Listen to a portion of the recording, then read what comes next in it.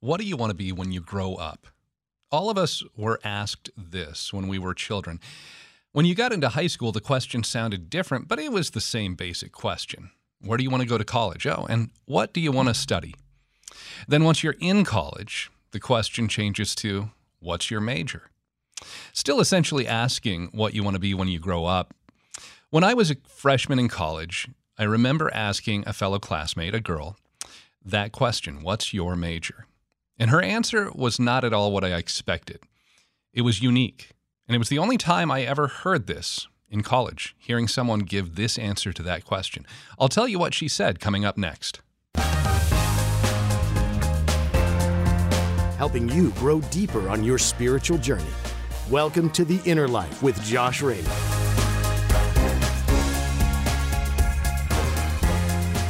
Hello and happy Wednesday to you. So when you're in college, you have a few standard opening lines that you typically use to meet people.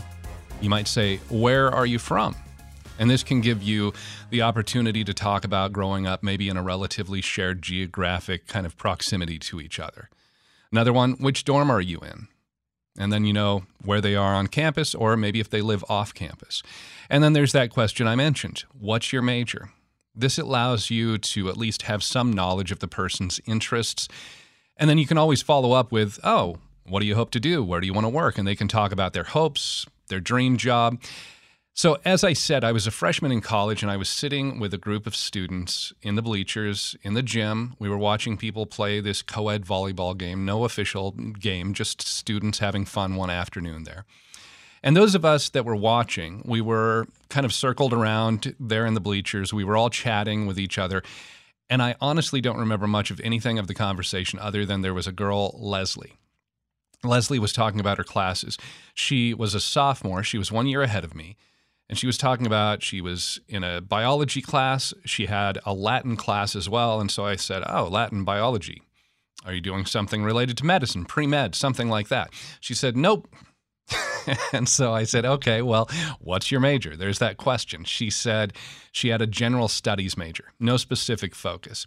And so I asked, are you leaning towards changing to any sort of specific major in the next year or two? And again, she said, nope, going to stay with my general studies major. So that prompted me to ask, okay, what do you want to do after you graduate? And Leslie, very simply, she said, I want to be a housewife. She wanted to get married. She wanted to have children. She did clarify in telling me, I want to be a very smart housewife. But I initially walked away from that short conversation thinking to myself, seems kind of like a waste of time and money. You know, you're spending a lot to be here at college and you don't want anything more than to be married and have children. So why bother with college? On the other hand, maybe college was a means to an end, you know, kind of the shopping market to find a future husband. And I have no idea what became of Leslie. I don't know where life took her. You know, I never kept in touch. I don't think I saw her beyond probably my freshman year. Maybe I saw her my sophomore year, but we went different roads. But I have a much different attitude now towards her response that she gave me so many years ago, because even though neither of us were Catholics when we had this conversation, we were both evangelical Christians. But Leslie, she had this clear knowledge of where God was leading her in life. She was aware of God's call to her vocation, something more than just declaring a major or landing some sort of dream job. In our contemporary society, we associate who we are so strongly with what we do, where we are employed, our profession. But we, all of us, you and I, we are more than merely our job. God has called each one of us to certain tasks and responsibilities in life that go beyond our day job. And that call from God, that is what we call our vocation. But how do you know what your vocation is? What if you're not like Leslie? It's not so obvious. It's not so clear to you where God is leading in your life. How do you discern where God is calling you?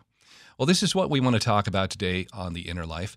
And joining us as our spiritual director for the hour, I'm very glad to welcome to the program for the very first time, Father John Lococo. Father Lococo is the director of vocations for the Archdiocese of Milwaukee. He's also studying canon law at the Catholic University of America. Father Lococo, welcome to The Inner Life. Thanks so much for having me. Yeah, glad to be able to welcome you here into our studio. And since it is your first time here on the program, maybe you can tell us a little about yourself. So you're in the Archdiocese of Milwaukee.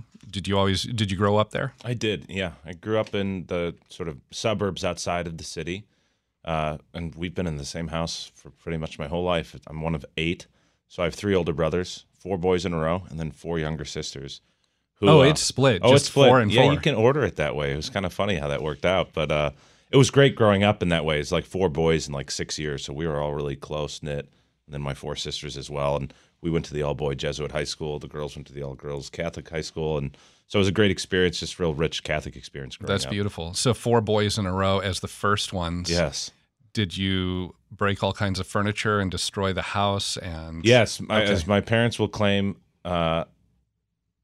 it's harder when you have young boys, and then it's harder to have teenage girls. I think that's how they saw it. But most particularly, one time they left for vacation, my sisters went to my cousins. The boys stayed at the house, and within a half an hour, the neighbors called my parents and said, no. "Did you just leave?" They're like, "Why? What happened?" Well, we had taken down the American flag and put up the Jolly Roger. Oh, no. The neighborhood was not prepared for that. That's funny. Yeah. That's funny. So, pirates at hand there, huh? So now you're the vocations director for the Archdiocese of Milwaukee. And how long have you been in that role, first of all? Just for the past year and a half. Okay. So after ordination, I came home. I served in a parish as a associate pastor.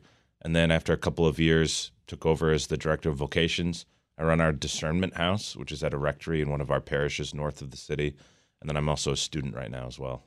Well, and so studying canon law, Catholic University of America out in D.C., do you have to travel there for classes? Are you able to do it remotely so that you're able to still do the work as vocations director? Yeah, it's a little bit of both. The vice rector of our seminary sort of takes over a lot of the vocation work during the summer. And because I have to be there full-time 8 weeks at COA's campus, and then the rest of the year it's all sort of online asynchronous classes. Very good. Well, so let's talk about, something that is on your mind regularly then, that idea of a vocation that we're called to. And we were talking right before going on the air, that word vocation is so commonly used in our culture that it's associated with the job you do, the work that you do. Sure. It's what my employment is. Can you help us have a better understanding of what we really mean when we talk about understanding our vocation when it comes to our faith as followers of Christ? Yeah, absolutely. I think it was really brought out in stark relief at one of the coffee shops that I go to near our rectory, where it's a lot of people who are sort of unchurched, not only not Christian, not Catholic, but not Christian as well. And they've come to sort of know me. And one of them asked me the other day, they're like, "Do you think that this is what you'll do with the rest of your life? Being a priest, doing the priest thing," as he put it. And I said, "Yeah, I'm feeling pretty confident this is what I'm going to do." But it sort of, I think, exposes, it's a job. It's a thing that we do. But vocation in a deeper way is not just sort of function. It's not sort of how we spend our time or make a paycheck. Vocation is intrinsically united with the first vocation, which is everyone shares in, which is holiness. And so in a really beautiful way, we see vocation is really born out in God's desire to unite himself with us. Like it's this constant invitation to communion with him, and vocation is the vehicle that we best arrive at that first place of holiness with him.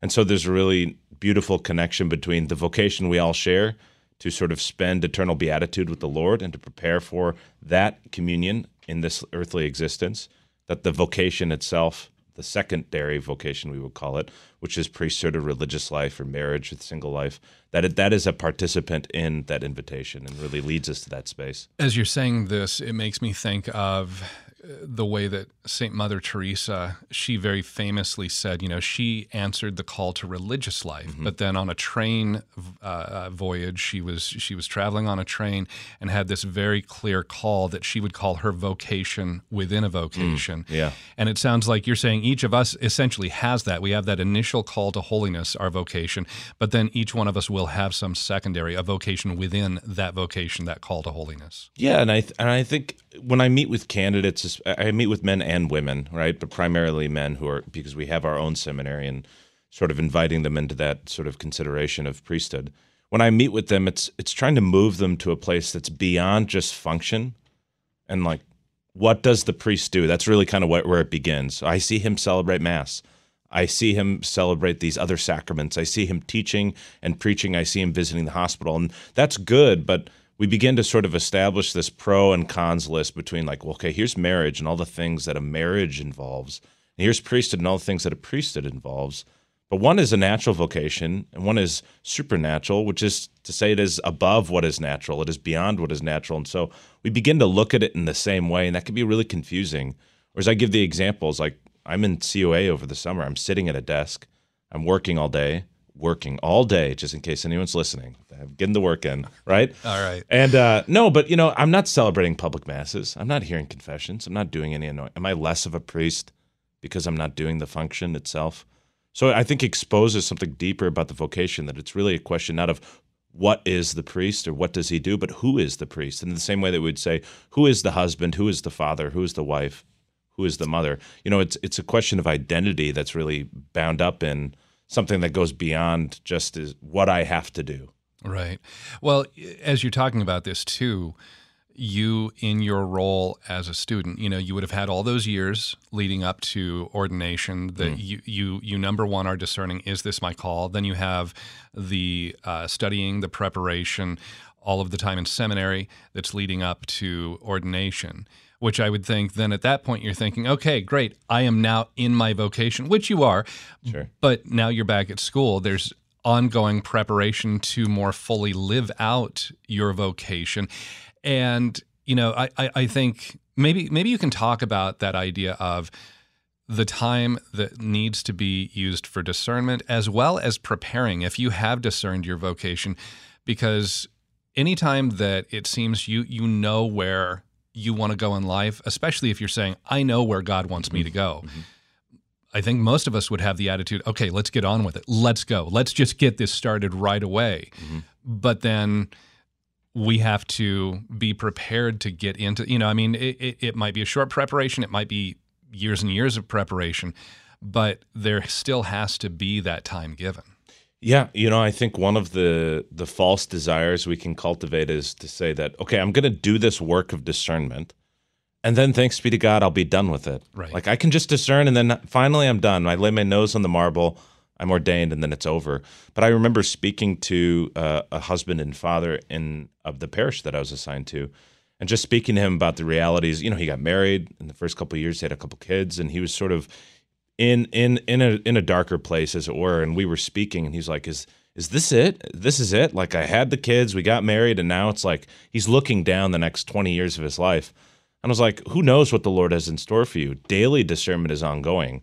Like the husband who has the new child, his call to live out his vocation is very different than the 60-year-old man whose children have moved away. He's still called to sort of live out the promises of his vows in a really beautiful and integral and unique way daily. Like it's a daily discernment of our vocation and how the Lord's calling us to enter into it in a more deep and more unique way. And so for me right now, part of like living out my priesthood means being obedient to my bishop, getting this canon law degree, returning home, and using it as service to the tribunal or in whatever capacity sort of he desires. And so like keeping myself open to where it is every day is important, I like that daily discernment aspect that you're talking about there too.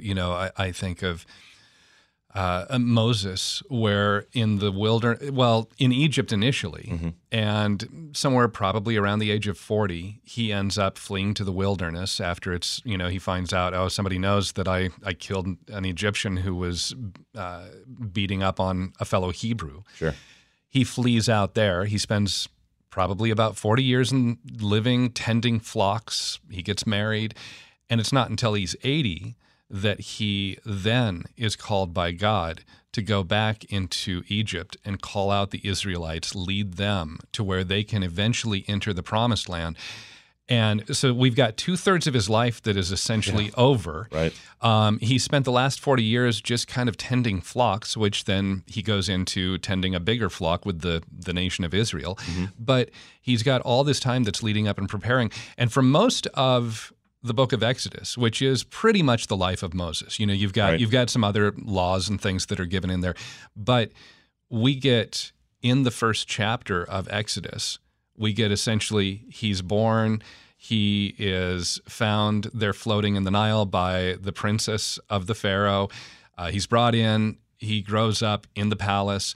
He flees. He goes. I think it's somewhere in either chapter 2 or very beginning of chapter 3 of Exodus that we get to see God calling him at the burning bush. Right. And then the rest of Exodus, I think it's 45 or 50 chapters. Right. Then it's all spent on Moses and everything after that. And that's 80, he's 80 years old. So there's a lot of preparation that's going before that. There's also, I think it's nice to see, it's never too late to have God call you or say, now you are actively in that vocation. Yeah. Yeah, and I mean, I always am struck by, the fullness of time. Like our Lord enters into this human existence in the fullness of time. And like that phrase of just sort of saying like, the time was ripe, the time was abundant. And a lot, I think, of discernment means not necessarily going and seeking something out, but being patient, right? And like waiting for that moment. And it's always the Lord's invitation, which is so subtle and almost hidden in a way. The ones that their hearts have longed for, the apostles, the Messiah, the one who will unite the tribes and cast out their enemies. Like, Lord, are you this person? Come and see, follow me. But even if we like look at the call of Peter, it's like, his first initial reaction to sort of recognizing the Lord and the Lord's authority is to acknowledge his own sinfulness. Then he follows the Lord and enters into this sort of 3-year missionary discipleship formation program, if we want to call it that. But even then, it's this like ongoing growth in understanding what it means to be a follower of the Lord, what it means to assume his cross, what it means for Peter to then to serve as vicar of Christ.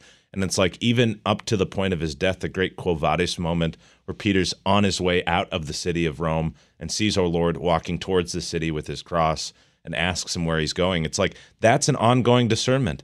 I need to make this discernment that the Lord is calling me to make the true witness, like to receive the martyr's crown, return to the city, and there he's crucified, right?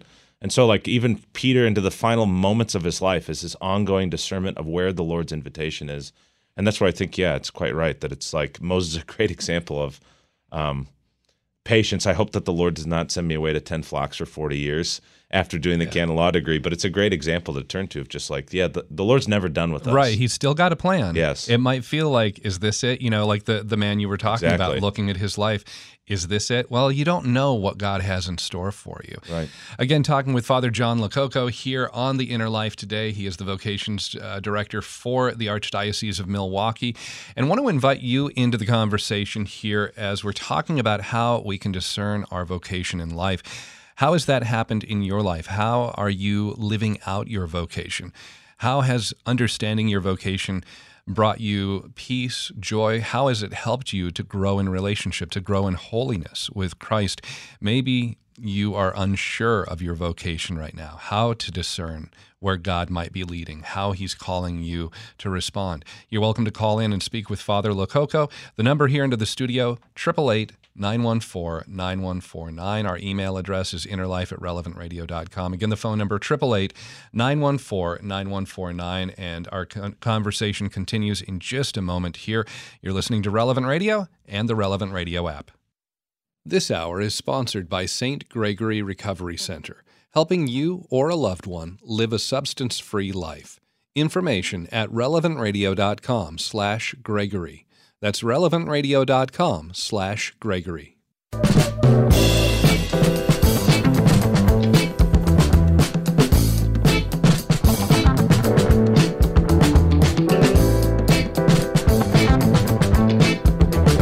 Welcome back to The Inner Life here on Relevant Radio and the Relevant Radio app. I'm Josh Raymond. Today, I'm speaking with Father John Lococo. He is the Director of Vocations for the Archdiocese of Milwaukee. He's studying canon law at the Catholic University of America. And today, talking with us about how we can discern our vocation, how we can live out our vocation. Maybe you have a question about that. You're welcome to call in and speak with Father Lococo. Our phone number here into the studio, 888-914-9149. Again, 888-914-9149. Father, before the break, you had talked about Peter and that ongoing process of discernment and how he is looking at all these different points in his life. There's the initial call from Christ, but he has to kind of continually be renewing himself in that discernment of his role at different points. We even see him being corrected, and maybe we can talk about the importance of having others to help guide and come alongside you in that discernment process. Sure. But I also had mentioned to you during the break, there is that point where Peter is up on the rooftop and he has this vision, this sheet that comes down from heaven, and it has all of these different animals, and it takes 3 times, not once, not twice, it takes 3 times for him to finally understand the message that's being communicated. What was unclean is no longer unclean. Right. The gospel is not only for the children of Abraham, Isaac, and Jacob, it is for the entire world. It's been opened up to everyone. And so when we look at Peter, it's not just that he gets everything right away. Right. There's this I have to be told again and again and again. That's one of those instances where I think, okay, it gives me a little bit of relief that if I'm a little bit uncertain in my own discernment process, it's okay. God's going to keep on trying to reach me. He's going to try and get through to me, and he won't give up until I finally get the message. Yeah, because vocation's bound up in our salvation. Like the Lord desires jealously seeking us out, communion with us. Like, and we're told, all in heaven and on earth will bend their knee at the name of Jesus. Like, that is an unequivocal invitation to communion with him. So he desires us, as we see this beautifully borne out in the Song of Songs, like this great image of the Father who sort of is leaping over mountains just to catch a glimpse of us, and sort of the heart speaking to heart there.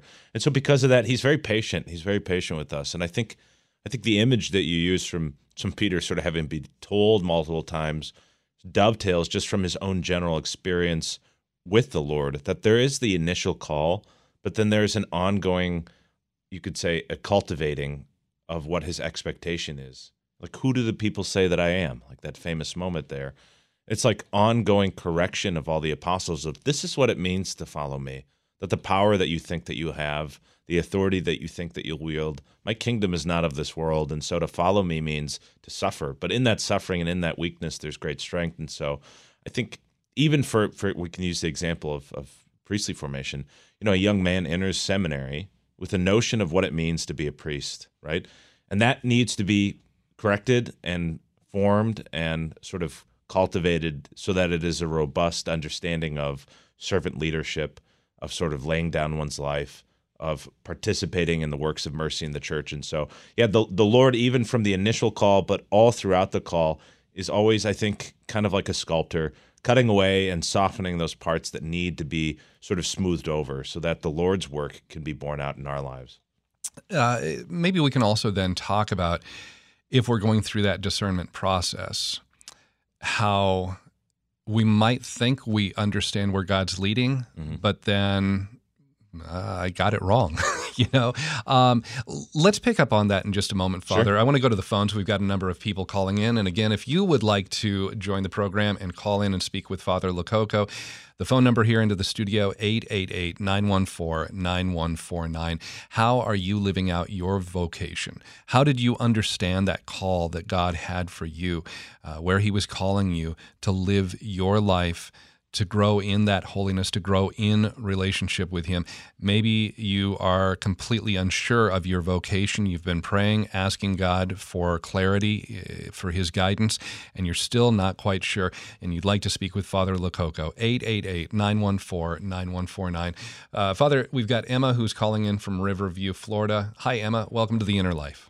Hello. Hi. This is actually my first time calling, and I don't tend to listen to relevant radio at this time, but I happen to be out on the road, and I've been having this feeling inside of me about my vocation. Did I do the right thing? Am I doing the right thing or not? I went to school. My parents are from Guatemala, and they worked really hard for me to get college education. I did, and I got my bachelor's, my master's, and my doctorate. So it was a dream come true for my family. A big deal for all of us. And then 1 year into working, having my doctorate already, I already had a daughter. My husband and I felt that I was being called to stay at home and provide for the family as a stay-at-home mom. for my daughter and my husband, and just this quality of life that we didn't have when we were both working. And now we have a second daughter, and I'm at home now. I resigned after working for 2 years, and I feel happy, and I know that this is where God wants me to be, but sometimes I do doubt myself. I still have a little bit of guilt inside of me, thinking that so many people invested in me, not just my parents, my in-laws, my husband, and organizations, right, that help fund my school up until my PhD. And so sometimes I do feel like I'm letting them down by being a stay-at-home mom right now. But I feel like God's not done with me, like you mentioned earlier. Like, I feel like maybe a few years down the road I might go back to work or not. But I do feel a calling to be home right now with my kids and providing for my family in this way. Yeah, I appreciate the call. Yeah, and in a particular way, I think you identify something that each of us can feel, even as we take those definite steps towards what we perceive to be the Lord's invitation. There is that feeling of doubt or fear or anxiety. And St. Ignatius is very quick to sort of remind his novices that that's the first way that the devil seeks to disrupt our peace, is with anxiety. That spirit of anxiety is something that can really sort of foster and cultivate this uneasiness and question in our own lives. I mean, if we look, you mentioned earlier, Mother Teresa, like, she experiences these decades of sort of spiritual darkness, of like receiving no consolation in her prayer, living this incredibly rigorous existence and working with the poorest of the poor. How did she know that she's doing what the Lord wants her to do? Because in the eyes of the world, this is lunacy, right? This is crazy to live this way. And you're not even experiencing consolation from the Lord. How did she know? For her, the compass was, nonetheless, she continued to grow in the gifts of faith, hope, and love, right? She was growing nonetheless in charity for her sisters and for the poor. And to her, that was the great sign of the Lord sort of almost confirming and stamping what she was doing. And I think for you, as you sort of navigate this season of your life, I mean, there's nothing to say, the PhD doesn't fade in years, And so, yeah, maybe you could return to using that or working or teaching in some capacity, but to discern with your husband and with your family right now, to be there, to care for your children at home. I mean, I think that's a beautiful thing, and to be able to sort of receive that right now. You owe the Lord your life, right? And so if this life right now is helping you grow in holiness and to sort of love your husband as you promised at your wedding and to lay down your life for your children, then that's the discernment to make, not some sort of images in our mind of what old professors or companies or the world might think makes sense, quote unquote, but instead what the Lord wants. Yeah, well, or even what you feel like you might owe, Right. Because Emma, I know you said that, there was so much that was given to you, the time, the energy, the financial support that was given for your education. I'll just say from my own personal experience, in my family life, my wife, she worked the first few years that we had children, and we had that conversation. One of us, we felt, needed to be home, and it just made more sense for my wife to be the one at home. That said, she has a higher level of education than I do. So I will, any day of the week, I will readily admit she is a smarter person than I am. She is extremely capable. She, though, loves being able to be home with our kids, and she has been able to find that peace. Now, that doesn't mean that she is just going to stay home the rest of her life, because she constantly is thinking, okay, when the kids are at a certain point, when I'm able to go back and, maybe enter the workforce again, be able to do something else, she's still kind of exploring that. So again, Emma, I think what you mentioned, that this is just a season of your life, that you're able to, in the future, put your education into use in a different way. Absolutely. I hope I can just kind of echo what Father Lococo is saying here, that it really is, that PhD, like you said, it doesn't fade away, in those years that you're helping take care of your children. Father, let's talk about, though, if you have peace in that discernment process, that's a great sign. If you have discerned and wrongly discerned that you think this is where you're going, I guess what would maybe be the first indication that might occur for someone if, okay, I've been walking down this road for a while now, I thought this is where God is calling me, but now I'm not so sure. How do we know if that's the doubts that you're talking about, that's how Satan's trying to get to us, or if it's a true, no, I really am on the wrong path and I need to get on this other path. This is really where God's calling me. Yeah, I think ultimately, let's use the example of just priesthood and priestly formation, but I think the same would hold true for women who enter into religious life or men in religious life. But if you think of a seminary as a place where you can move from a private discernment into a public discernment, that you step into the halls of the seminary and you meet with a formation director every 2 to 3 weeks. You meet with the spiritual director every 2 weeks. You have the rector and the vice rector who are tasked with your ongoing discernment. You have people who are in charge of your apostolic ministry, whatever that assignment might be. You've got people at your teaching parish who are evaluating you. You have professors who are evaluating you. And so all of this is this is the church discerning with you. And so I always say, it's the safest place to discern is stepping into that seminary and then trusting in the people that you're surrounding yourself with. And I think one of the dangers that we can find ourselves within is when we're just sort of discerning on our own and making decisions on our own. And that's the thing that we lament the most, that the seminarian, for example, who wakes up one morning and just packs his bags and leaves, that's not a good discernment. It's the discernment that's made in sort of communion with the body of Christ. And so that's where I draw people. If they're nervous about is this just a doubt I'm feeling? It was something I felt my third year in seminary, or third year of theology. So I was going to get ordained a deacon, and I was like, am I just good at waking up on time? I'm an obedient guy. Right. And I played sports, and so it's not hard for me to just sort of be coachable. I'm am I just good at doing what I've been asked to do? Or is this actually something that's real? And I think kind of like Peter, I felt he goes back to the transfiguration. There's such a critical moment for him. The Lord manifests himself. It was the same thing for me. It was no, this was real. This called and pulled me out of what I thought I knew into some other life. And here at the finish line towards diaconate ordination, I'm now all of a sudden wondering maybe I just tricked myself into this. But this was very real. And I think that's where prayer is at the heart of discernment. Just being where was the Lord's voice? Where was he speaking to me? As you're talking about that part of being in a community that's helping you in that discernment process, the prayer that is going in there, I'm thinking about discerning a call to marriage. Sure. And I know for me, there was very little prayer that probably went in, especially when I first met the woman who was going to be my wife. It was, oh, she's very pretty. I'd like to talk to her, Sure. And then the biggest discernment after that, do I have the courage to ask her out on a date? Yes, there would have been more discernment, of course, leading up to, are we both really wanting to get married? Mm-hmm. But it was a pretty natural path. And I guess, for somebody who's listening and saying, it seems like I'm on the right path here. It seems like everything seems to be working out. I'm praying regularly, but I haven't necessarily discerned in this grandiose kind of fashion. Sure. Where I'm being called. Is that natural kind of just walking the path going to be part of that discernment as well?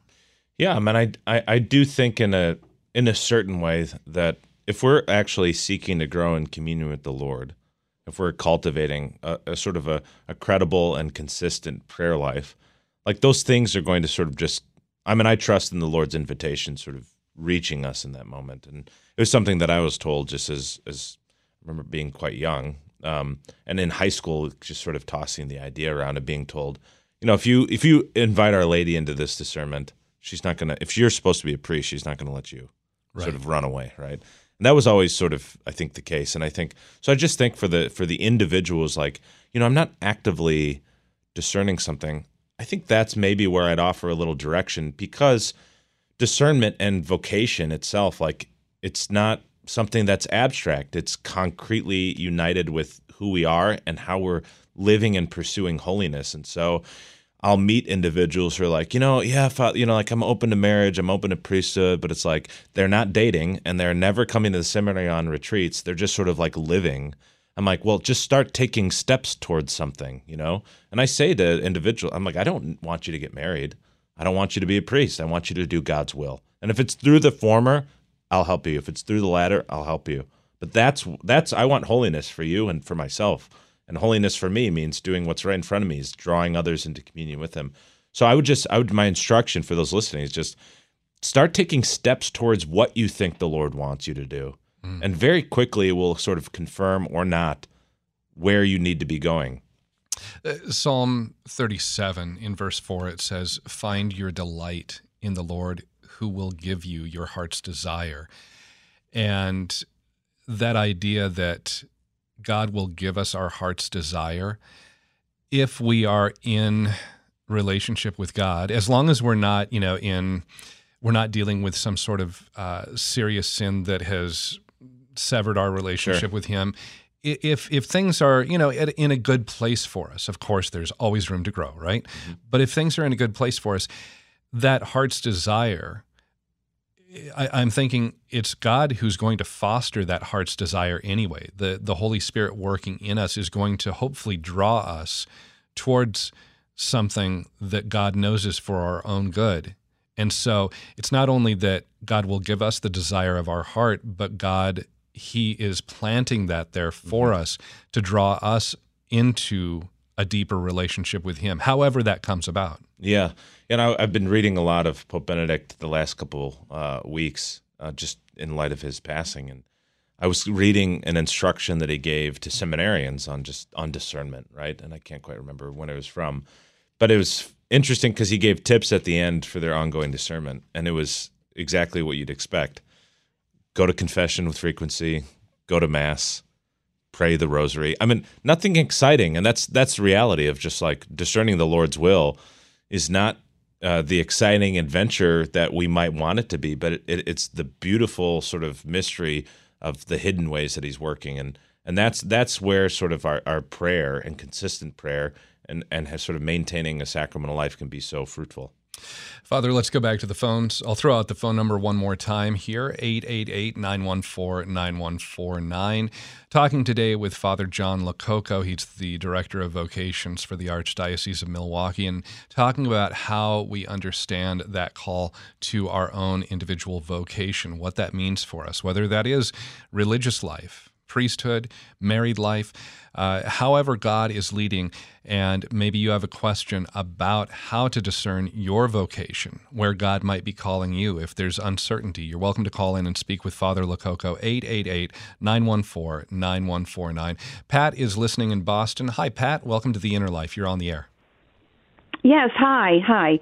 I just have an experience, and I just wanted to share it. When I was in college, I had plans for myself, very big plans, realistic, but plans. And it didn't include children, and it didn't include marriage. And yet, being young and not thinking about things, I became pregnant, and my boyfriend became my husband, sort of overnight. That was not in the plan. That wasn't supposed to happen. However, I did choose to have the baby, and I did choose to allow my husband to love me, which was a very big decision. And we were married. And I sought through many, many years of discernment, seeking discernment with my spiritual advisor. How did I know I was in the right life? It's not what I wanted. It wasn't my heart's desire. And how did this happen? Should I get out of this marriage? Should I go ahead with my heart's desire and not fulfill my marriage vows because this wasn't for me? And I understood that I would have to sit with this and ask for the wisdom within me through the Holy Spirit to just open up my mind, accept God's desire for me, not my heart's desire, but His desire for my heart. And within years, this didn't happen in a week or two, it took years for me to really understand that God, it's like a GPS. I know God changes the direction when I turn the corner, puts me and reroutes me. And I had to really accept that and understand that. And I did. And I did start to do that. And I've been able to fulfill and live out with a sense of joy. I wouldn't say happiness all the time. Happiness is like 15 minutes. But a sense of joy that this is where I'm supposed to be and what I'm supposed to be doing. And I believe also, I want to say one last thing. If you're living the life you're living, it's probably the life you're supposed to be living. So I just wanted to share my experience with you. Thank you, Pat. Yeah, and I think you highlight something that's really important there, which is the relationship that our discernment has with our emotional state. Just to share personally, I mean, the sort of moment for me of realization was very uninspiring, as it were, of just like recognizing and accepting the Lord's call.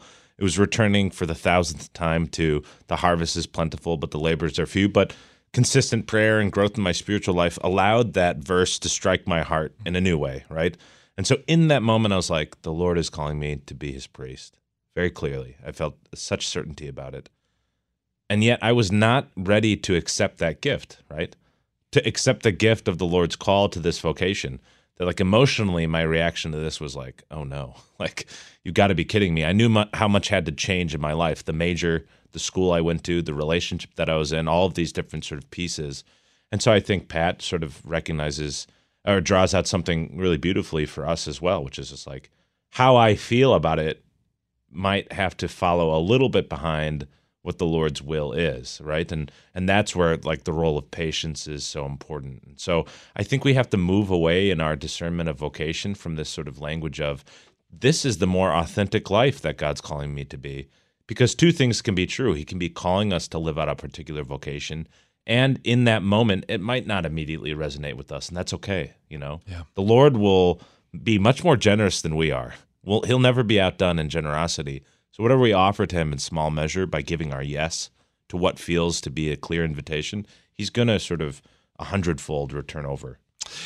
Maybe after the break, we can also talk about some of those common obstacles. You talked about, I'm going to have to change the entire trajectory of my life. I have to change schools. I have to end this relationship I'm in, different things that were there.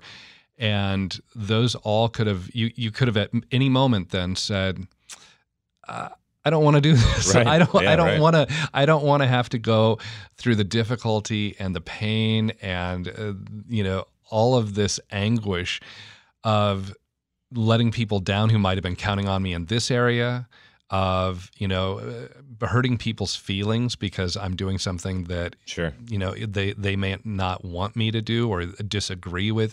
So there's a lot of that. Maybe we can pick up on that when we come back. Again, our spiritual director for the hour today, Father John Lococo, the vocations director for the Archdiocese of Milwaukee, and our phone number into the studio, 888-914-9149, talking about discerning our vocation in life, how God is calling us. How did God call you? How have you been able to live out that vocation? And, not just a one-time discernment, but as Father mentioned earlier, that ongoing discernment of your vocation. 888-914-9149 is the phone number. Back in just a moment here on Relevant Radio and the Relevant Radio app. Our sponsor, the Catholic Order of Foresters, is here to help with this year's health insurance open enrollment. They offer individual, couple, and family options to best fit your needs. Before January 15th, visit relevantradio.com/forester.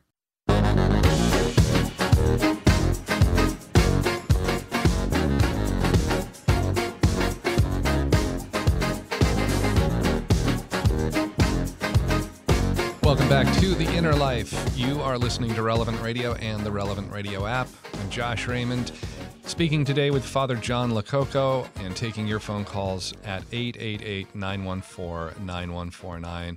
Big thank you to Nick Sentovich and Thomas Engesser helping to produce the program today. And thank you for you being a part of the program and listening. If you joined us late, you can always find the podcast. It'll be posted shortly after the broadcast ends. You can find it at our website, relevantradio.com, or on the Relevant Radio app. Father, before the break, I mentioned those different obstacles that we might face. Are there certain ones that maybe, I guess, in anyone's life you might see as common obstacles? You mentioned doubt. That's one of those first areas that the enemy might try and attack us. But, I would think also confusion. God is not a God of confusion. If there's confusion over discerning your call, that might also be a red flag. Any other obstacles that you would see in that discernment process? Yeah, I think it's something like two sides of the same coin in a way. That vices, like habits that are particularly disordered in our life can really distort, not only can separate us from communion with the Lord, right, but also just the ongoing discernment that we're trying to make. And so one that I'll sort of work with young men in particular, it's just like their purity, for example, like that sort of thing is really, can really fog what the Lord's invitation might be. And so that's why, again, the responses to that are like consistent prayer, sacrament of confession, go to Mass. Spiritual director, these things can be really helpful in sort of helping you identify that, because at the same time, we can let perfect be the enemy of the good. That like I'll meet individuals that are like, well, once I have all of these things in my spiritual life in place, so not only like, oh, I'm finishing this degree and then I'll enter seminary, or I'm wrapping up these parts of my life, that can just be an external obstacle, but it's interiorly, they're like, I really want to work on this thing. And when that's in place, then I'll be ready. It's like the Lord wants you, not this sort of image of yourself that you've crafted. Yeah. He wants your weakness, because that's the space that he's been able to build up himself in you. Yeah. So I'm a convert to the faith. Sure. And the Baptist church I went to in my teen years, there was a man who, I remember the pastor inviting him, said, oh, you play the guitar. You want to be part of our worship team, help lead, singing and play music. And this man's name is Steve. And he told me, he said, when the pastor had asked me, I was actively using cocaine. Whoa. I was living out of wedlock with this woman. There were all these things. Right. And I said, I'm not the stand-up Christian that, you want up there. And he said, no, let's get some of those things corrected, but God wants you to be, and that put his life on such a different path, and he has been so involved in his faith ever since. I mean, it's remarkable Beautiful. To see how somebody saying, it's okay. Yeah, you've got baggage. We've all got baggage, but God can work with that. Yeah. And look at the diversity of our Lord's initial call to the apostles, like so many of them just coming from these sort of wayward existences, and especially the call of Matthew's, like this beautiful example of this one his sin has separated him from any community that would welcome him. And so in this space of what feels to be total isolation, nonetheless, the Lord calls him out in that beautiful Caravaggio painting of like, the Lord and the light and the invitation just sort of like striking right at his heart. And so those two things can become, I think, obstacles in as much as we make them bigger than, we give them more credit than is their due. So that's not to say we shouldn't be concerned with serious sin or habitual sin, but it is to say if we're like putting our life on hold for the holiness that we want, it's like the holiness is found in the vocation, living it, concrete steps. It'd be the same thing with even approaching the sacraments. I'm going to wait until I get my life all cleaned up before I go to confession. Right. Well, no, the confession is there to help you so that you receive the grace, so that you can grow and overcome that sin in your life. Of course, you need to be in a state of grace to receive the Eucharist. But if you're struggling with that sin, go to confession and receive the Eucharist. That's the medicine for the soul that you need. Yeah. So don't wait until you're perfect before you approach God. He's calling you. Only have a couple minutes left here, Father, but let's also talk about when somebody thinks that I've got this vocational call for my life and life circumstances change. The most obvious example I can think of is somebody who's married. They have a spouse who dies. Sure. And then they're not sure, okay, I thought I was going to be married to this person for the next, we've been married 20 years. I thought I had another 20 years.